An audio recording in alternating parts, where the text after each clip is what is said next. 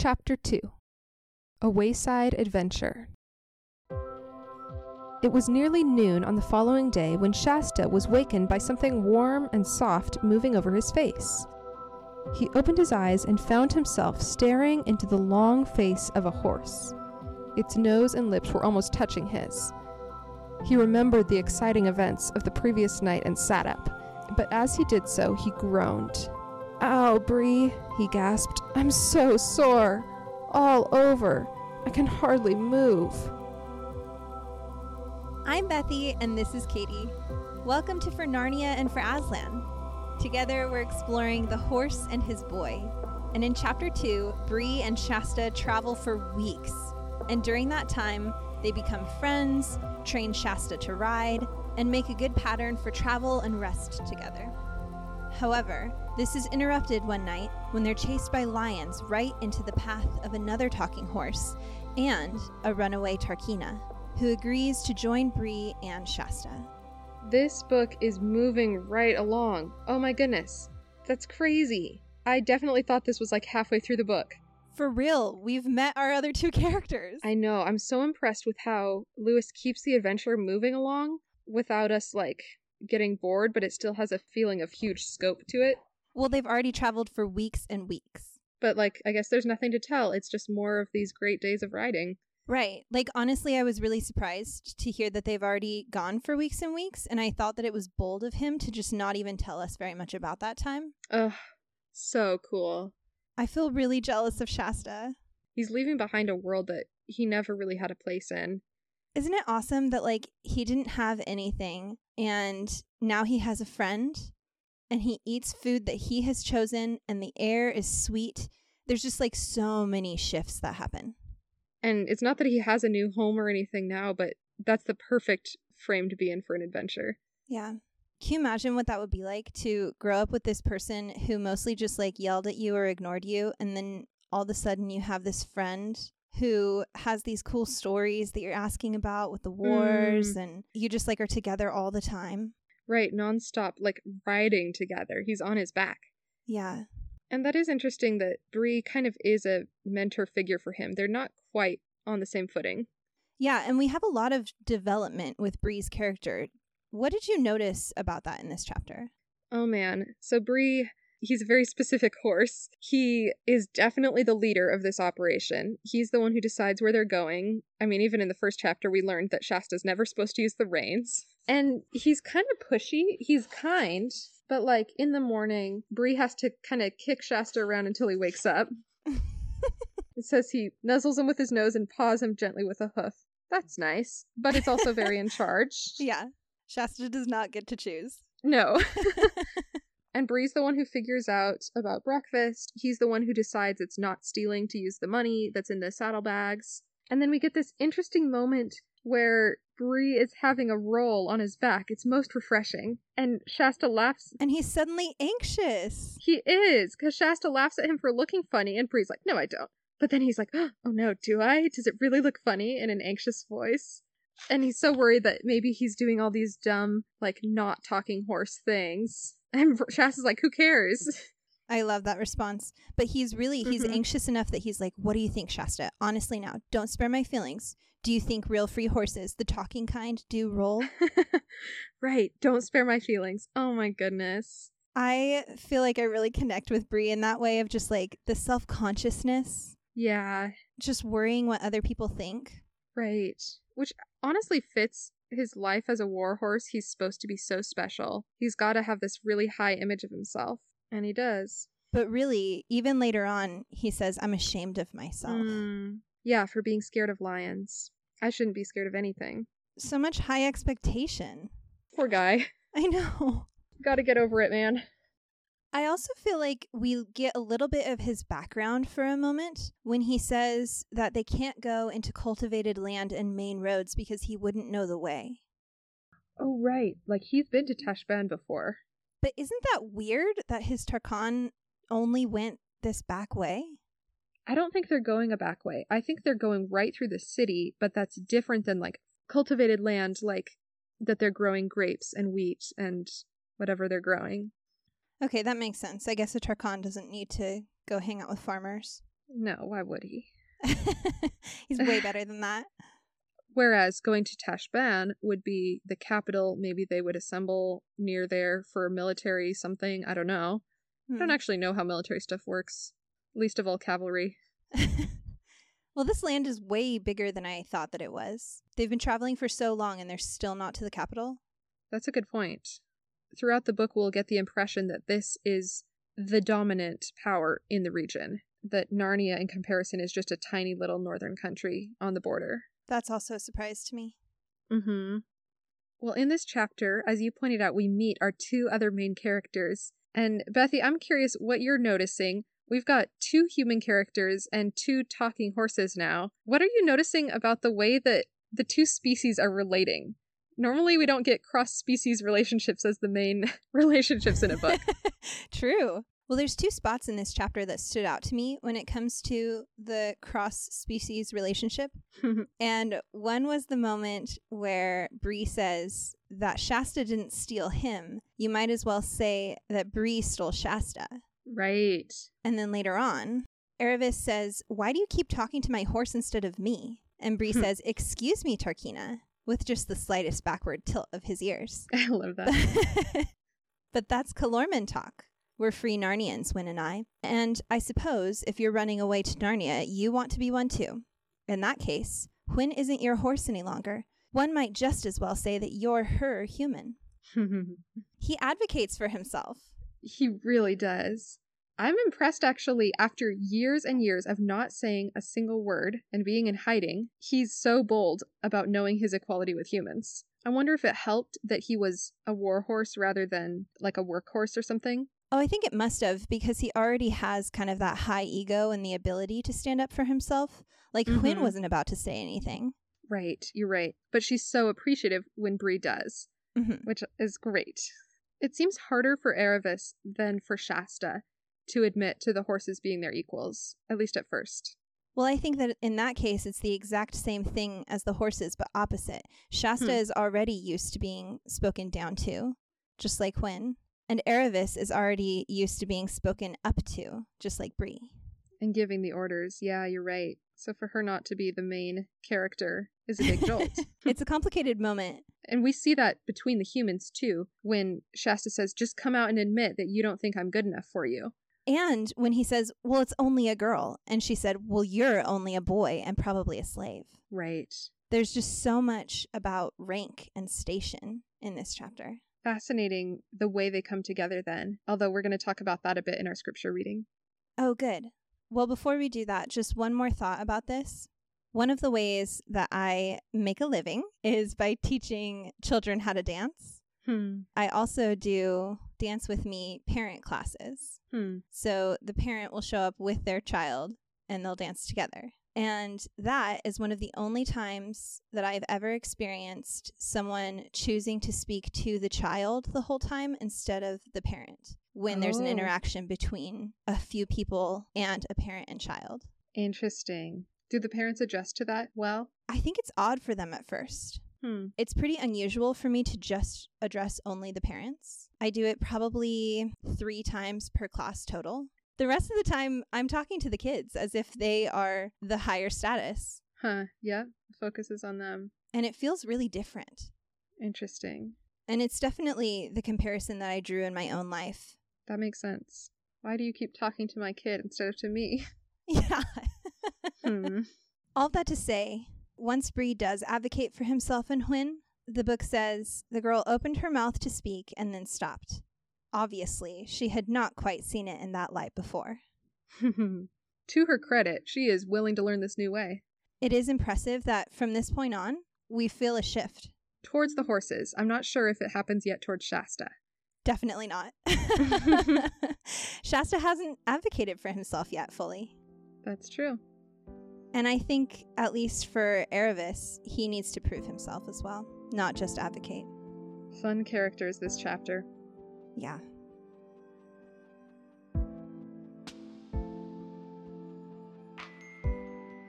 Our sacred reading practice today is Pardes, which is the Jewish practice of viewing a text like an orchard, where you're walking along and you pick an apple and Every bit of the text matters. So we are going to choose a sentence at random and pick it apart with Pardes, which is a 4-step practice. So Katie, will you do me the favor of kind of thumbing through without looking and putting a finger on a sentence and seeing what you get? Okay. So this sentence comes when the humans and horses have all met each other, and Shasta's trying to put on grand manners. It says, and he half knew that it wasn't a success, and then became sulkier and more awkward than ever. Oh, poor Shasta. I know, this poor kid. That's a devastating moment. I hate that. It's like not knowing what fork to use, and everyone else does, and they know you don't know. Yes, and you're just being looked at, and no one's going to say anything, and it's horrible. And they're definitely judging you. They're not, like, smiling. Right. So if we have the same page numbers, for me it's 35. Oh, yep, we do. Yes. So the first step of Pardes is pshat, which is looking at the basic meaning and what's surrounding it, which we've already kind of done. But what else is going on in this section? Well, they've both unsaddled their horses so they can have a rest after that exciting chase from the lions. And it says Aravis produced rather nice things to eat from her saddlebag, but Shasta sulked and said no thanks and that he wasn't hungry. And he tries to put on his manners. It says, but as a fisherman's hut is not usually a good place for learning grand manners, the result was dreadful. I'm very curious what it is that he tried to do. Like if there was a certain way that he tried to sit or like certain words he tried to use, but he couldn't pronounce them correctly. Or like the tone of voice, like I'm picturing when Arshish and the Tarkhan were talking. Oh, yeah. He's trying to imitate that kind of thing. Which, of course, Aravis is about to do very well because she's then asked to tell their story. She knows that world inside and out.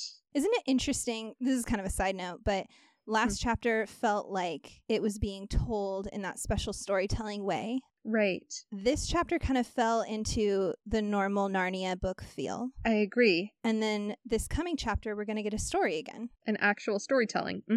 Yeah, I like that. And I love how it talks about Aravis sitting and how they learn how to tell stories in school. We'll get that in our last paragraph, I guess. Yes, I love that section. All right, so the next step is remez. And that is when we pick one word to focus on. And we just dive deeply into it. And we pull from other texts. We pull from our culture. How much can we learn from just one word? So what word stands out to you in this sentence? Sulkier. Oh, good one. Okay. So when we think of sulkiness or sulkier, what do we think? I think of a kid who just won't be satisfied no matter how you try to help them, what you offer them to eat.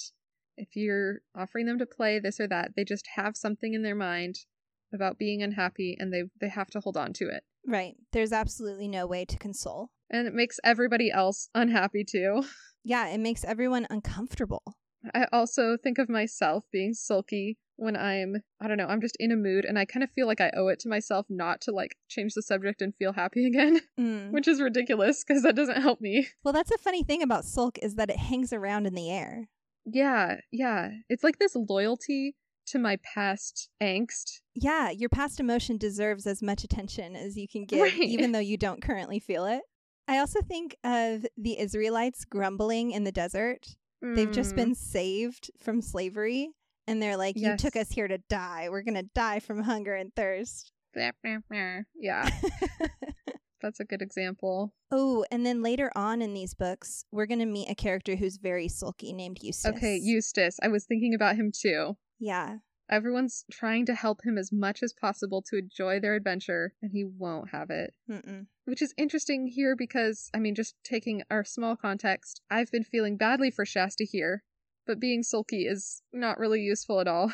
No, it's something you put on yourself. It's one of those emotions that you suffer twice for it.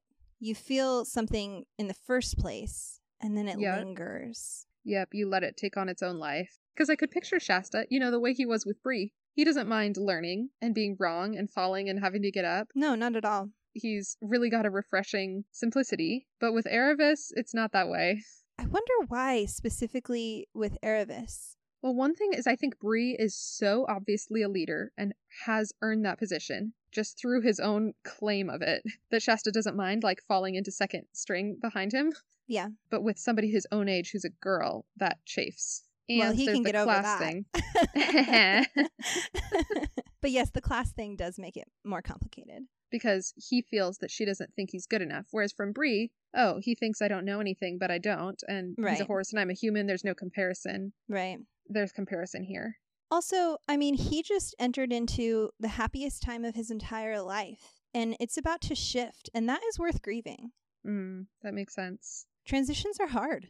Transitions are hard. And I'm not going to say that sulking is the best form of grief and transition, but I get why he does it. I do too. All right, our next step is drosh, which is if you were to preach a sermon about this sentence, what would you say? And again, our sentence is, and he half knew that it wasn't a success, and then became sulkier and more awkward than ever. I think it would have to be something for me about how we respond to failure and whether we cling to it and let it drive us or open ourselves to grace and just laugh and say, okay, I failed. God, you've got this. Let's try again. Mm-hmm. This is something I've been learning a lot recently is, okay, if I'm really messing something up, like that's exactly the moment that faith is all about, is turning to God and letting him have the reins, as it were. What a pun.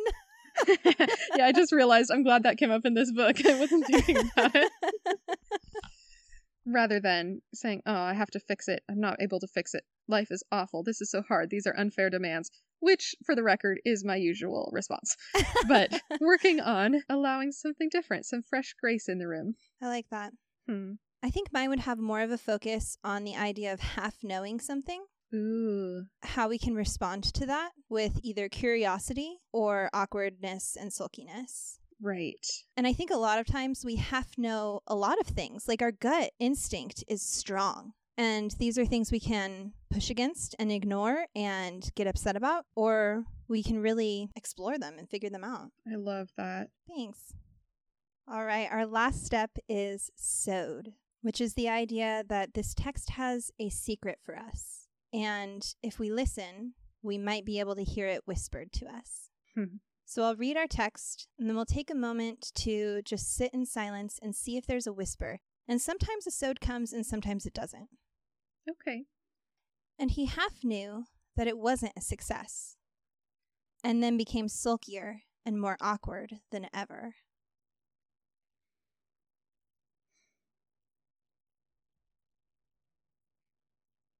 I have a sod. Do you? You do. No, I don't. Okay. Let's hear yours. So earlier, Bree felt really awkward and anxious. Oh, yeah. And Shasta said, I wouldn't care about it if I were you. And here he doesn't take his own advice. Instead, he becomes even sulkier and even more awkward than ever. Yeah. So I guess my sod is take your own advice. Right. I love this look at his character. He's got this freedom about him, this ability to just be happily naive and learning. Mm-hmm. And he's got this tendency to try and have it together and doesn't know how. And that's all part of him. Thanks for doing Pardes with me. Thank you. This was really fun. I'm glad we landed on this verse, I was going to say, on this sentence. Yeah, me too.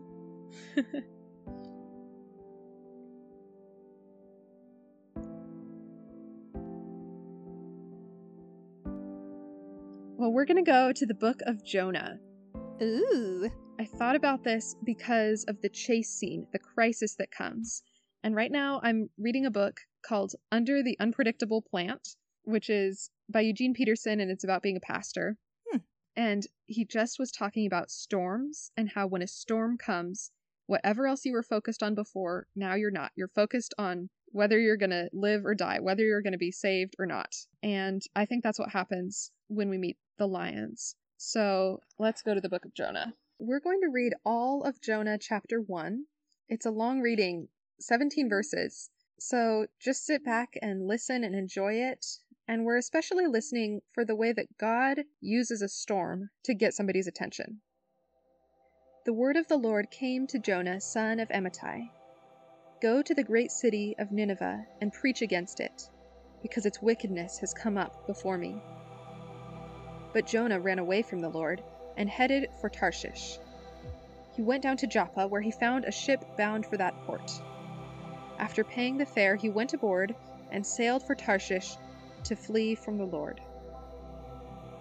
Then the Lord sent a great wind on the sea, and such a violent storm arose that the ship threatened to break up.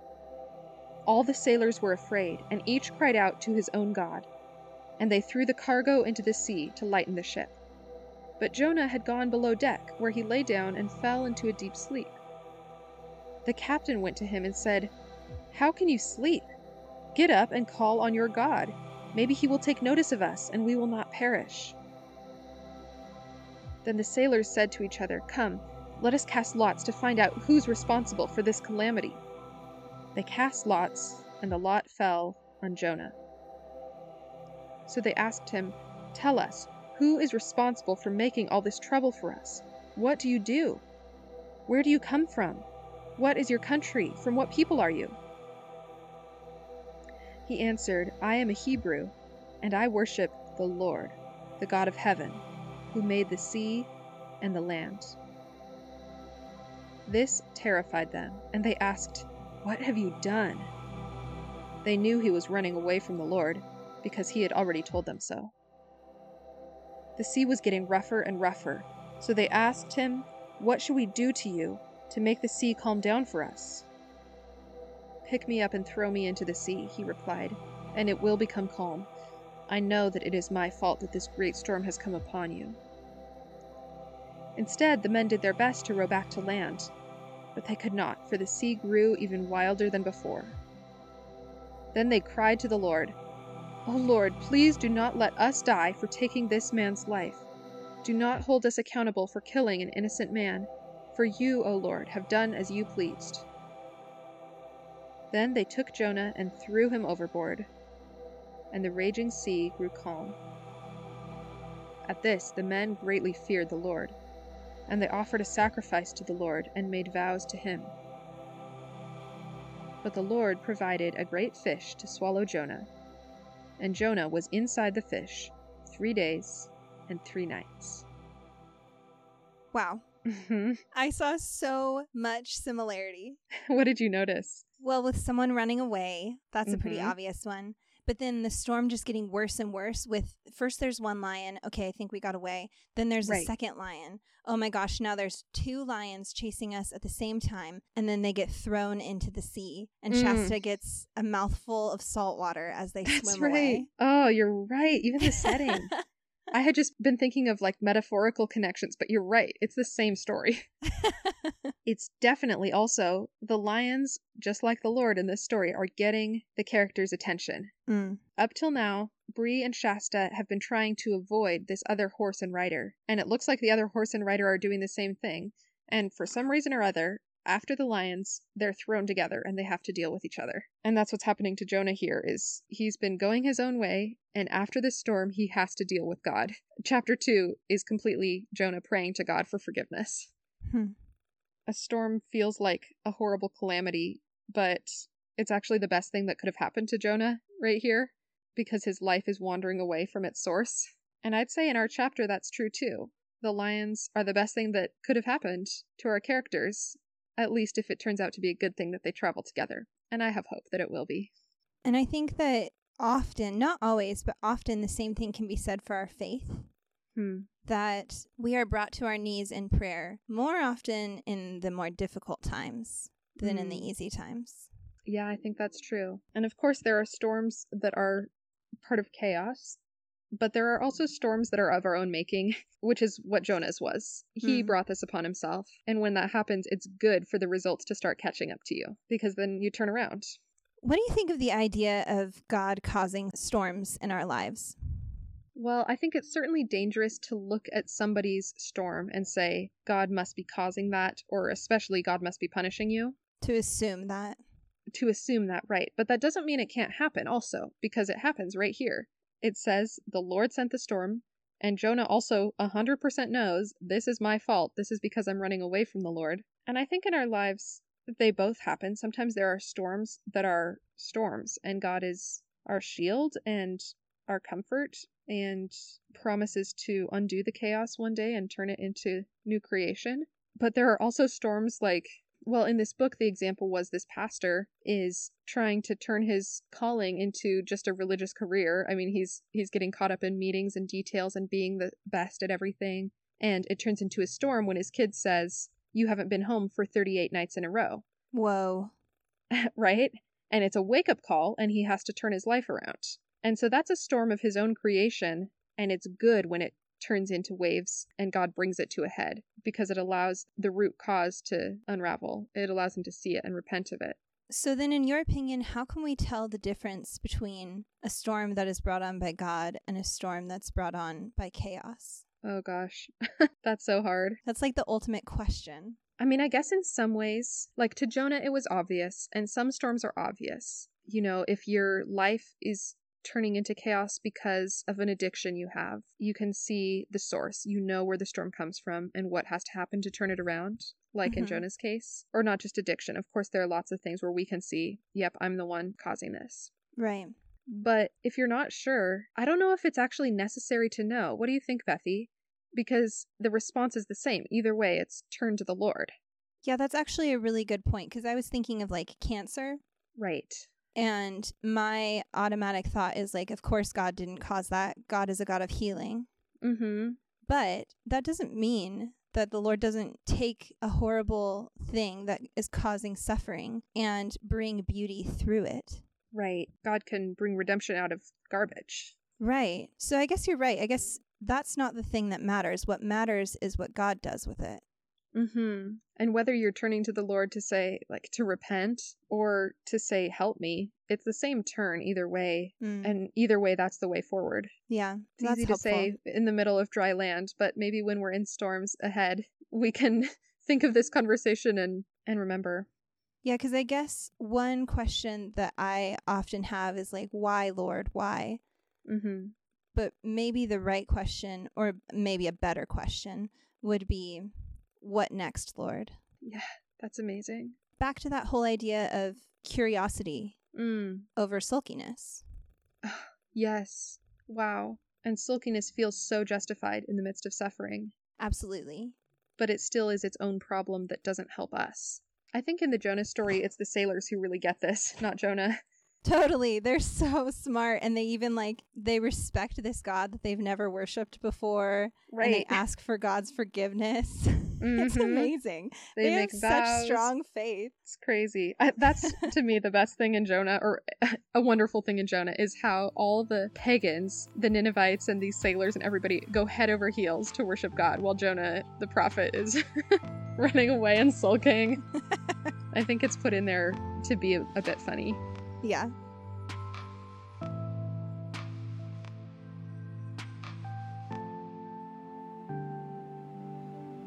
Do you have a life circumstance that we can workshop today? I do. Yeah, the workshop that I need is, we moved to Tennessee over a year ago now, and we've said because of COVID, we haven't picked a church yet. Now, I don't know that that's actually truth or if that's an excuse, and that's not necessarily the workshop I'm bringing, although it could be what we end up talking about. Bethy, you brought it up. But my question is, I guess, what's next, Lord? You know, it's a great question. We had such good churches. Before I was working at a church, we went to a wonderful one that we loved. And then I started working for a church in Washington, and we loved that one so much. And so it's been really hard to kind of let go of the idea of what church is supposed to look like in this new place, and to just commit to going to a new one. And at the same time, you know, COVID adds complications. Right. Anyway, I just wondered what wisdom can be brought by the horse and his boy.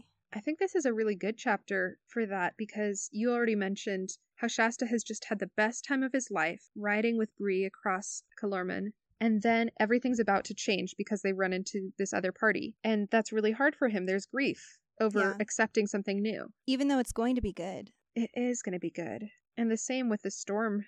You know, God's turning Jonah around for a reason, because there's something better for him in Nineveh than out in Tarshish. But it doesn't mean that there's not that invitation to sit and want what was before and have a lot of resistance to moving forward. Yeah. That makes it sound simple. It's not simple. Well, it is beautifully Maybe it's simple. It's just not easy. Right. I think that's what it is. I think it's simple, not easy.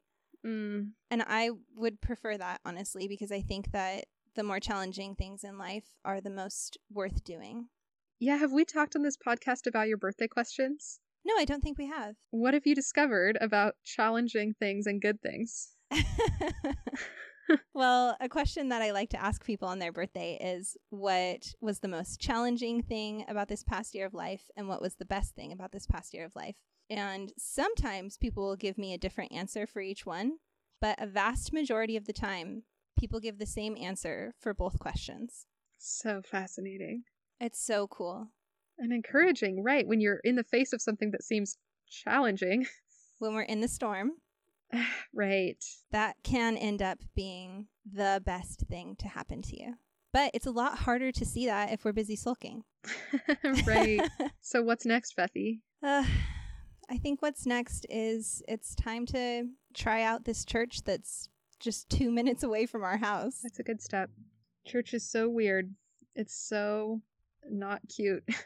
No, and it's scary to try out a new church and not know what it is that they're going to be talking about, or back to the whole idea of like, what do people think of me? Oh, yes. But I think it's time to try it out. That's good. And that means, if God's already working to do that, of course God's going to be there in the hard thing ahead. True. Paving the way, even if it involves lions yelling at you from either side. Right? Oh, that's what I just love in this book, is how Aslan works without Shasta doing anything to invite it. Yes, he's so mysterious in this one, and fierce. Oh, and providential. It's probably the most Presbyterian book. Just kidding. At last Bree said, "And now, Tarkina, tell us your story. And don't hurry it, I'm feeling comfortable now." Aravis immediately began, sitting quite still and using a rather different tone and style from her usual one. For in Calormen, storytelling, whether the stories are true or made up, is a thing you're taught, just as English boys and girls are taught essay writing. The difference is that people want to hear the stories, whereas I never heard of anyone who wanted to read the essays. Well, friends, the hour has struck. We'll see you next week with Chapter 3 of The Horse and His Boy.